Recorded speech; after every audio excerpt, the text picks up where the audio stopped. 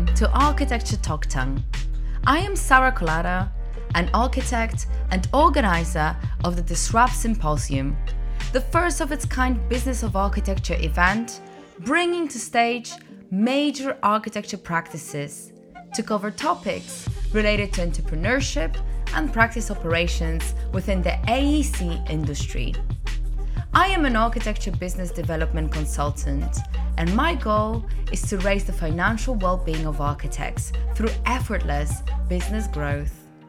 Each podcast episode features an expert or thought leader from the AEC industry who shares their journey, challenges, and advice.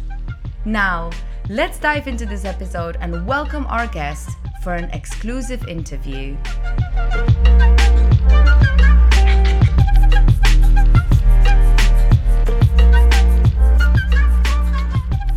Hello guys. This is Sara Kolata from Architecture Talk Tongue. Today my guest is Tara Cull. I'm really excited to have her here and to find out a little bit more about what she's doing because another really interesting agenda and a point of view onto architecture industry. Tara Cull from Archi English. Tara, thank you so much for joining me today on the talk. And would you mind telling us a little bit more about yourself and your work? Yeah, sure. Thanks for the introduction, Sarah. It was very nice. And I think it's as you were saying, it's a different sort of perspective on architecture, the work that I'm doing. So as you'll see in my name, Archi English, it's joining two things together, which is architecture and English and looking at the language. So what I do, my tagline on Instagram, on LinkedIn as well, is helping architects who speak English as a second language to enhance their English and feel more confident and to unlock their hidden potential, I would say.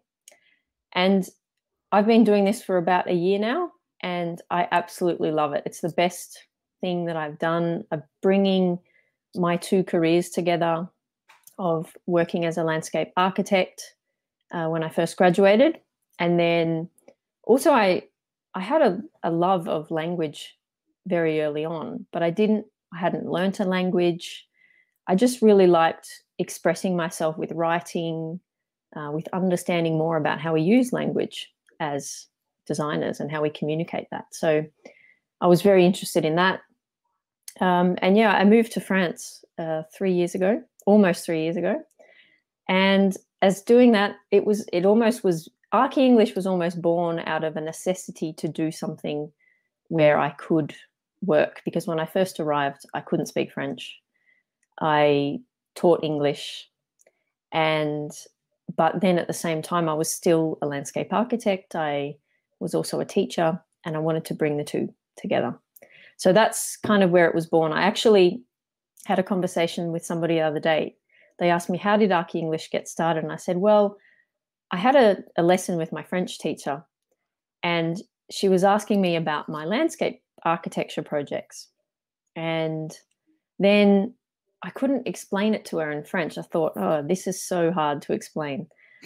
And I realized that, well, if I'm struggling to explain this in French, I'm sure there's people who speak English who are struggling to do the same thing.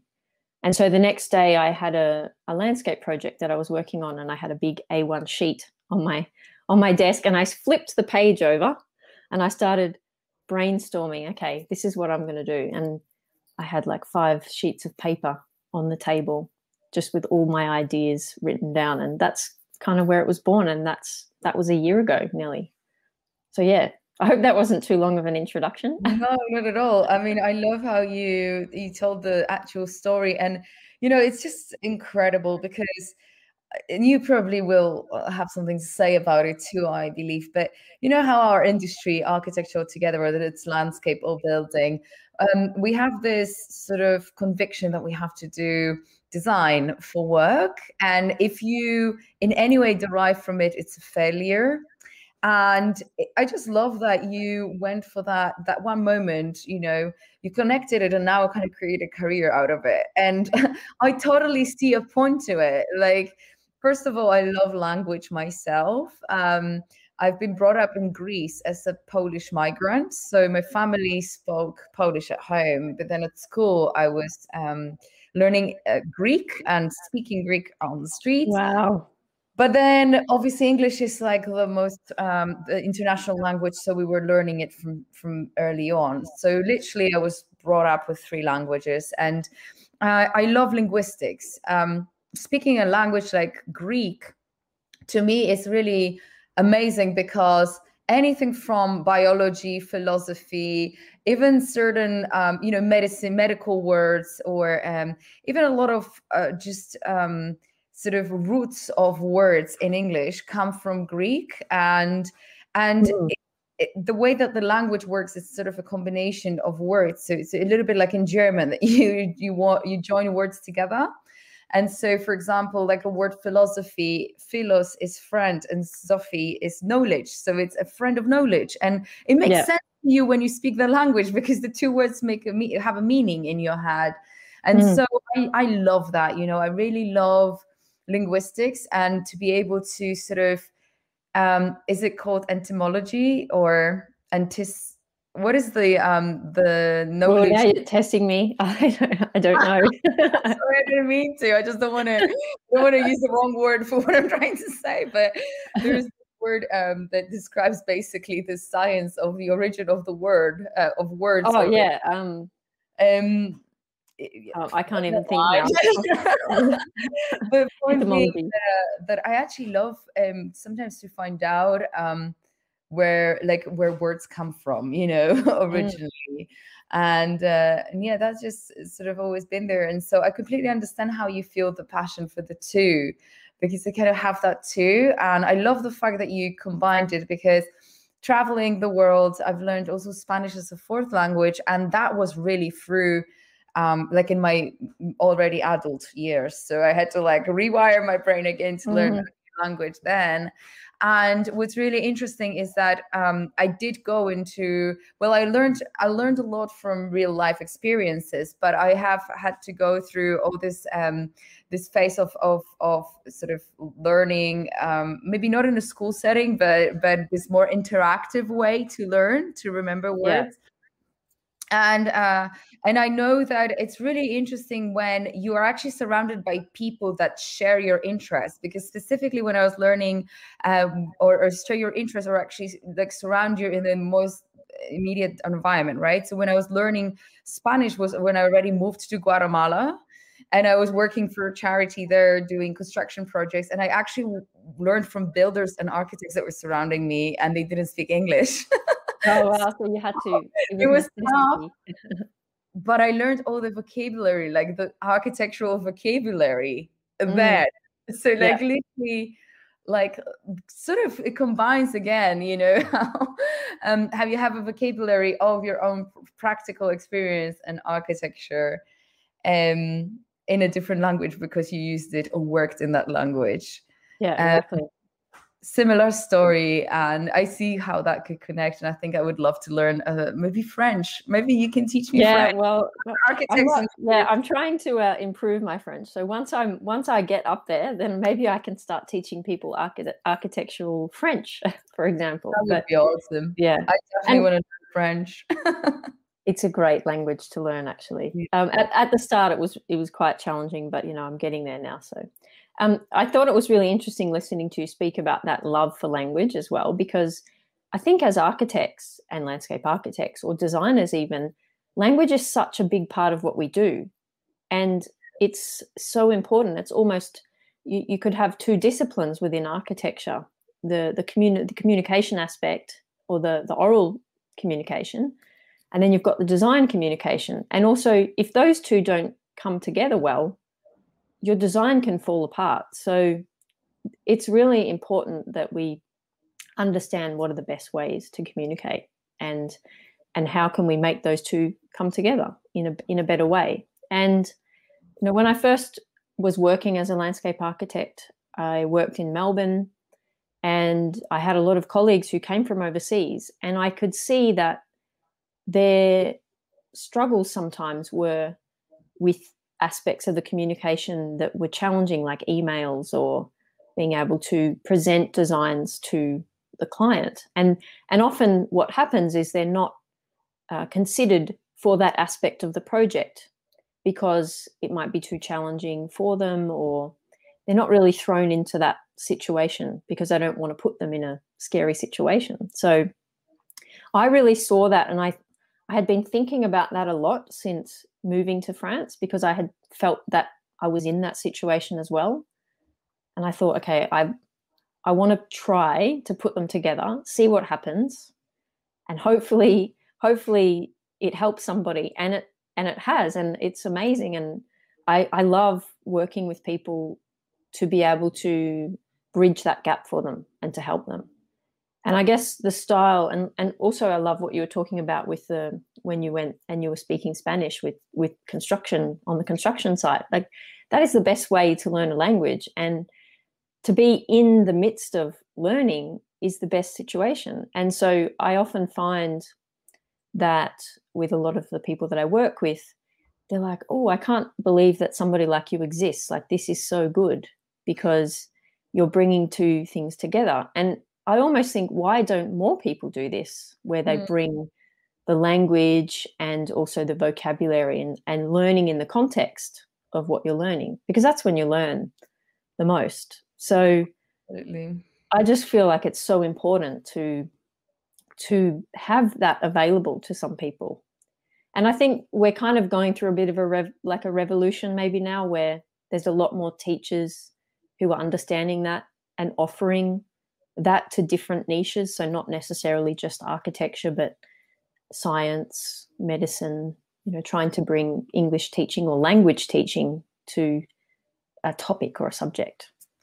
So yeah, and it's amazing being able to really delve much deeper into the language as well. So you would know yourself that language is not just about the vocabulary or about the words. It's about how you say it. It's about how you come across, or that sort of. It's so much deeper than just the names of all the parts of the building or the parts of the window, for example. Yeah, those things you can read in a book, for example. Yeah, it's true. And I think a big part of it is communication, the moment when you find yourself in a more advanced conversation and you actually understand and can respond back.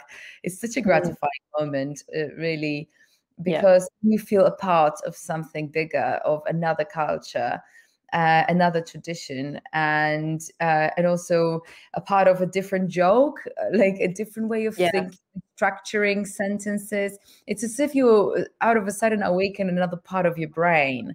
And I don't know if you've seen ever a movie called Arrival. It was about aliens into the planet, and their spaceships were in forms of huge eggs just hovering in the space. But that was probably the best linguistic movie I've ever seen. The movie evolves all around the main actress being a linguist specialist and getting hired by the FBI or whatever, these forces, to communicate with the aliens. And I remember this movie, yes. You remembered it? It's really just remarkable because it actually kind of really refers to that experience when you learn a language and out of a sudden you just feel like you got an insight into something that you just hadn't had developed, before, because of maybe that way of thinking or seeing or connecting with people just didn't exist in your culture, And for her, it was, as she learned this to speak or communicate with the aliens, she could actually time travel. that was what she got out of it. So move in time, and it's just incredible. It's really that insight that opens up. So I love it. I really do. And I having an experience of also working with communities and building with communities, using a lot of participatory design methods to work with communities, it was so crucial to communicate, so important to be able to have these conversations with people, especially in the humanitarian sector where they're dealing with poverty, they're dealing with inequality, maybe even domestic violence, alcoholism, a lot of issues. And it's not like architecture can face it, but you're there and you are part of it all. And I found that through being able to have these conversations with people and then it enriched my process as well as a designer, very much so. And so I think it's extremely important, and it's great also from the perspective of language learning alone, to have these alternative experiences, that you don't just go to a linguist or language school and you sit with a bunch of people who are all international, but you follow the same syllabus that everyone would ever do, like this boring, hello, my name is daddy daddy da. Exactly. Here I'm guessing in your group there'll be a lot of architects, so much in common, Exactly. more than the love for the language that you want to learn or that need to learn that language. So that's just a cool addition to the experience. I think I definitely would like to learn another language with a group of architects. It's something you don't find, and it's just I think it adds to the uniqueness of the experience quite a lot. Yeah, and it's what I've really wanting to do as well and hoping to do. So I have a small network at the moment on Mighty Networks, which I'm building and developing. And, within that network, at the start, I thought to myself, I need to teach them English, or I need to put English lessons. But at the same time, it doesn't need to be about that. It's just about giving them situations where they can practice and feel like they're surrounded, as you say, with other architects and people who share their interests, and to not feel like there's the pressure all the time to be in a work situation where they have to perform and that sort of thing. And, I think, as you were saying before about the communication being important, it's so important to find ways to allow people to communicate if they can't, or if they can't at full capacity. And so often what I'm thinking about with my clients is that I want to be able to give them the freedom to be able to express themselves, and then we can sort of talk about it and analyze it, so that when they're in the real situation, they can sort of draw upon the things that we've already spoken about and bring them in. And a lot of my clients say the same sorts of things to me. Like, I'm sitting in a meeting, I have this really great idea and I can't express it. And often, I say this to myself as well. I'm saying, I can say this in English. Gosh, this is so annoying. Why can't you just speak English so I can just tell you? And they're the same. Like, I wish you could speak my native language. Or even, you try and speak my native language, to an English speaker who doesn't speak any other language. And so it's really frustrating for them that they might know certain things in their native language but not be able to do it in English. So it's about trying to help them figure out how to do that in the simplest way possible. Architecture Talk Tank is sponsored by the good people at Integrated Projects, a team of architects and technologists focused on the digitalization of the built environment.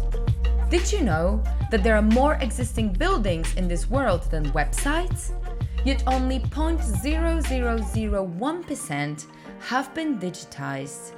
In response to this, the Integrated Projects team launched BIMIT to digitize any space imaginable. Offices, homes, mechanical spaces, you name it.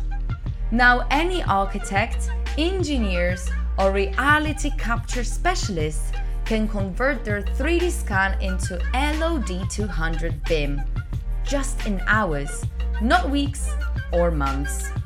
Why does this matter?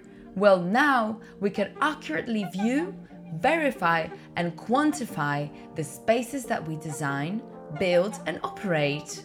To learn more about BIMIT, visit www.integrated-projects.com/Sara Kolata.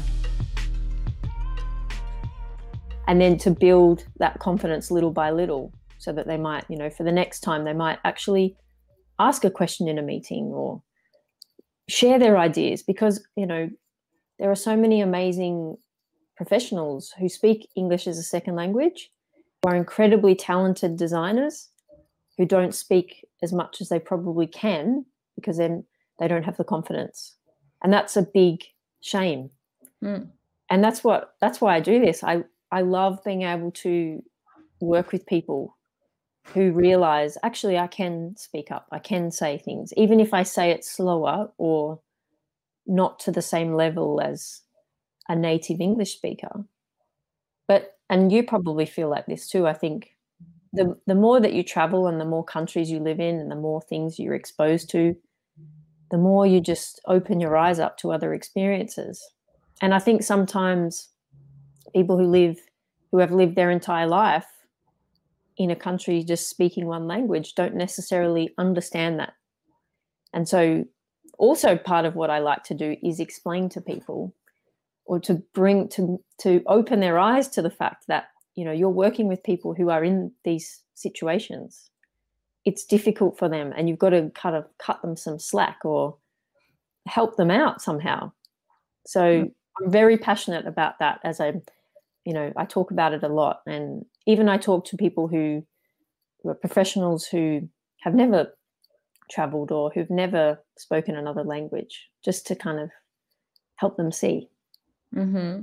And it's interesting you said that, because it reminded me of actually a very similar problem I had again when I moved to Guatemala, because I went there without the language, but I had a dream of working there and staying there. So I learned, and I got a job in a charity, basically first helping out with architecture projects there. They were building schools. And a lot of the projects that they were doing were concrete building, the traditional cinder block construction, which, it's not super well thought through in terms of the design and the material selection. But also there were so many aspects to it, really, because once you sort of run a charity, and, I don't want to really go off topic, but I just wanted to tell you a little bit about the context. So when you run a charity, obviously a lot of times the money will come from richer countries like America or Europe, but then you're building in the third world. And so the money comes from America. But when you look at the way, charities spend that money, is that a lot of times they will buy building materials straight from building suppliers that actually are owned by Americans. It's like this monopoly. So actually, even though you're building the schools in the third world, and yes, you provide the education and all that stuff, actually economically, you're not boosting the country, because you're recycling the money straight back into your own country by the decision you take with the materials. And on the contrary, or on the other side, or alternatively, I'm really interested and passionate about natural construction. So that's sort of became a mission. Pretty much all my professional architecture life, I've worked with natural materials, with earth, bamboo, timber, and I see it as a way to actually create stronger projects with the community, because that's their skill. So when you come to the local community, you actually can not only help them financially, economically, like boost that village with that investment, whether the school is $20,000, $50,000, $100,000, that all that money goes into the village if you hire a local label, but also you teach them that their traditions are not outdated, obsolete, and that there is a lot of value in that building. And I think that we have the technology and knowledge right now to build also better. So I really was facing that issue somehow when I got involved with the project. And I remember the first time when I spoke Spanish, I just kind of had to blurt it out. Was I went to look over a construction site, because they started to dig for foundations, and bless them, they had the plans. And the building was obviously sort of rectangle or square, but definitely had the straight 45-degree, 90. Wait, oh my God, I'm 45 90 degrees. 40, yeah. 90 degrees. Oh my God, 90-degree angles. I'm such a, yeah. Anyway, so 90 degrees. Are you an architect or? Yeah, exactly, right. To be honest with you, I've been on calls today 6 hours nonstop, so I think like my brain's not really quite there. I was speaking English to people outside before, and I'm like, oh, what country am I in again? This episode of Architecture Talk Tank is brought to you by the MGS Global Group, a team that provides on-demand CAD and BIM drafting, as well as renderings for architecture firms. In today's environment, with everyone experiencing a surge in projects and staffing challenges, MGS Global can deliver your drawings on time and within your budget. So why work with MGS Global? Their customer service is exceptional and they provide quality for value. They have completed over 5,000 projects worldwide, a testament to their work. Now you can focus on design and let MGS do the rest. Check them out at www.mgsglobalgroup.com. There you go. Anyway, the story goes that they actually started to dig the foundations following the land. So there was no... Oh, no. There was no square or rectangle shapes kept. And it was such a simple thing to communicate. Like, look at the plan, it's a square. And I didn't have the words. So I remember I started to draw it on the sand, and I was like, sí, eso sí, eso no. You find a way though, right? You found the way. Trying to just, I don't know, phonetically, I guess, communicate. And and it went from that to about 3 months later. I did actually kind of decided that I'm going to go to the directors and try to communicate with them the idea that they should actually look into a possibility to potentially work with natural materials. And it was like a presentation I had to prepare for them to convince them that that could be economically feasible, and that they would develop a better relationship with the community, maybe even have lowered down the cost of a construction and develop something more sustainable. And so it was like sort of standing there with a mission. And I knew that it's all dependent on that presentation, whether or not they will decide to build that building, the new building that we had, another school with natural materials or not. And it was the first time that I actually brought it in me somehow to make that presentation in Spanish. It was horrible. Wow. I mean, 3 months of learning, you can imagine, basic as heck. But like exactly what you're explaining, it's that moment where you're like, oh, I just wish I could speak in English and tell you everything, all my passion but you're limited by a language, and very much in like your professional setting as well. So what do you do? It went hard in a professional setting. Sorry? It is hard in a professional setting. You can't be sitting in a meeting with a client and be like, oh, I don't know how to say this, or can you just correct me or give me some feedback? It's really kind of, you're in a bit of a fishbowl where you don't sort of have these opportunities to know what to do. And so, absolutely. I really empathize with you in that situation. But I imagine it would have been difficult. Yeah, I mean, and frustrating. It didn't really do anything. I didn't succeed, but I gave it a go, and it was interesting. I came out of there being like, okay, 3 months of learning a language. I actually tried to present an idea which is bigger than me, even. Because yeah, that sounds very challenging. Did you use Super Adobe in that situation as well? No, actually, it was just about Adobe Block because the community already knows how to do it. And they actually, funny enough, they use ladders to make the shape of the Adobe. And, it's definitely a more primitive mixture of materials, I would say, but still it worked perfectly. And I think that with the architectural expertise we had in the office, we could make something better. So it was worth trying. But yeah, the language is definitely a challenge, and a very interesting thing, really, the big part of architecture, I think, especially when you travel, big part of architecture, and when you get experiences of working in international teams as well. Yeah, absolutely. But it's interesting because I think particularly a lot of my clients, they have really interesting perspectives, like different construction perspectives or techniques or design understandings, and I think they find it hard sometimes to express those differences or to know if it's okay to express those differences, and that's where understanding more about how to use the language would help them to be able to express those ideas.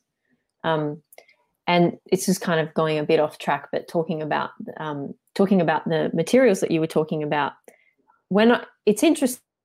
I was inspired by it at this time, but when I did my Masters of Teaching, I did environmental science as one of the subjects that I was going to teach. And as part of that, we went on a field trip to this farm. It was like a permaculture farm.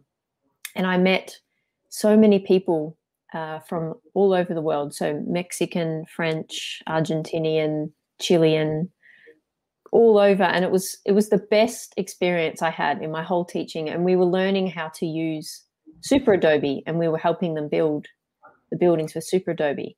And they were all speaking different languages. So they were speaking Spanish, they were speaking French. There were people there learning Italian, and so they're all. And so it was so cool that they were all bringing their languages together and then building this building together, and learning how to use this technique. And that's, I think, I like this idea of bringing community together to learn from each other and to share aspects of their culture and what they believe in, and sort of creating that community. So it sort of does, I guess it does relate to what we were talking about. I mean, for me, it's what is interesting, Tara, really, is that, I find it really fascinating that your journey, you went through so much in your career, but you opened up to create something that is very unique. And actually, I find it personally very appealing. And I think that when, this show for me is a platform where I want to feature uniqueness. And I want to say, just look, be yourself. You don't have to. If you aren't fully, and I'm not encouraging people to drop out architecture, it's not the thing, but if you're not fully enjoying, or if the situation is not where, here and now you can get a job in architecture, maybe you want to break from it, there's so many other things you can diversify into. And if if you see a need in your direct environment that you could solve, a problem that you could solve, why not do it? And Absolutely. for example, with your business, there is a great story. I love what you're doing. Like I said, I've myself have been learning languages, so I know the process, and I have definitely ended up in a lot of dreadful classes that I dropped out of because I didn't like the vibe. This is why I never learned German, for example. Because I didn't like it wasn't. Yeah. And classrooms are not for everyone, It's not for everyone. That style is not for everyone. Everyone's different. We all learn differently, and we all have different interests. And it's just like with architects, for example, a lot of us are very visual people, and we're very experimental, and that's just generalizing, but we kind of have very similar ways of learning and being interested in certain things. And then going back to what you're saying about, in architecture, you don't have to do design. There are so many paths that you can follow, and it's exactly that. You see a problem that needs solving, you can be the person to solve that problem. And that's what we do as designers. We are constantly solving a problem. And so, there are people who have particular niches in architecture now. So you have lots of people who are writing blogs. You have people who are just doing portfolio reviews, helping people find jobs. So many different niches that we need, because architecture is so diverse compared to what it was 20 years ago as well. You're not just an architect as well. You've got so many different paths, like BIM managers, architects, lots of different styles of architecture. So it's interesting. It is, absolutely. And we have a comment here which I think is really interesting. Francisco Fuentes says, I suppose design is a bit of its own language. And isn't that true? That architecture design is a language, because it's a form of communication between the user through the experience, actually, and the creator, or maybe between the outside and the inside, the nature and the interior. There's so many different things that you can create a communication between through the use of architecture. Absolutely. So it's just a very interesting thing, and it's very creative, still a very creative field. I think learning a language, definitely very creative. And I think too, it's not just it's not just the language itself, it's the communication. So, you know, the ways that you communicate something to a client, for example, could be the difference between them saying, yes, I want you to build and design my house, or no. And so it's like this very complex thing. And this is what I love talking about with people, because if you speak in a certain way to somebody, it can mean something as opposed to, you know, speaking in another way. If you, and particularly if English is your second language and you haven't worked in the environment for long, you can be quite direct, but not really realize that. And that can have an impact. And then the people, your audience, don't necessarily take that into account all the time. So it can be so complex, very complex. Yeah, and absolutely.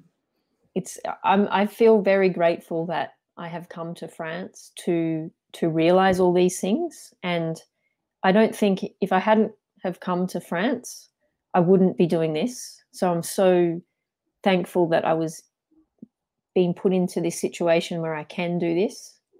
And I think I was telling you about Emilie Wapnicke, or Emilie Wapnicke, I don't know how to pronounce her name, who did the TED Talk about being a multipotentialite.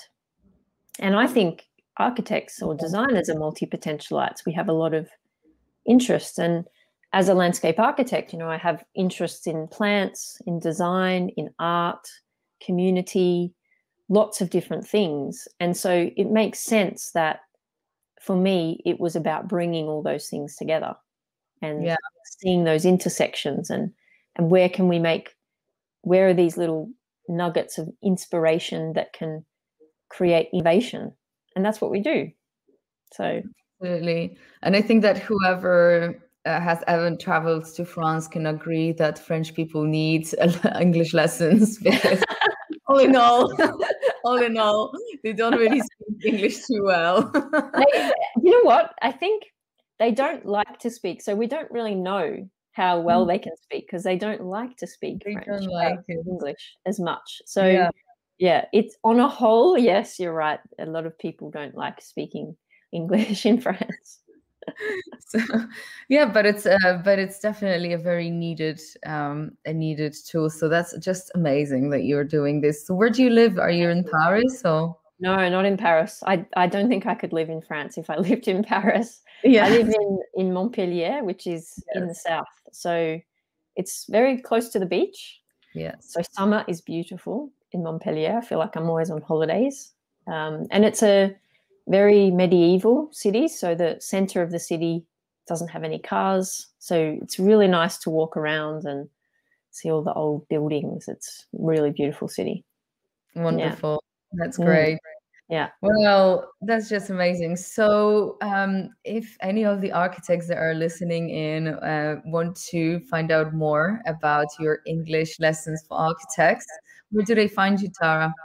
Well, they can come and find me on LinkedIn. So I'm pretty active on LinkedIn. I like to talk to people on there. Or they can find me on my website, which is archyenglish.com. So pretty easy. Excellent. Yeah. Excellent. And you have classes there that people can acquire and sign up for? Yeah, so I have my one-to-one coaching. And then I also have my Mighty Networks community. So if people want to come and join the community, they can come and see what it's all about. I've only just started it, so it's very small, but you know, it's growing and we're all there for each other. So that's the main thing. But yeah. Absolutely. Well, thank you for the chat today. I really enjoyed learning more about what you're doing, and it's great. It's great that you think what I'm doing is good. I do, and I really support that. I think it's just, there's definitely, you know, from a business perspective and a needs perspective, for sure.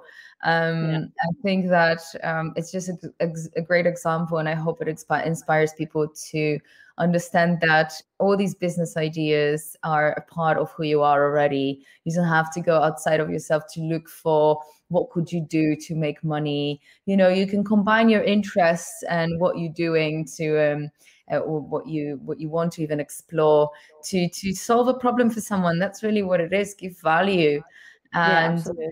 And you know, and I love that. I think I think that that's exactly what you're doing. That's why I support it. And thank you for sharing your story and joining me on this talk. You're welcome. Thank you very much. I had a great time. Brilliant. Thank you guys as well for tuning in. Thank you for your comment. Thank you. And I'll see you all soon. Bye, guys. Bye.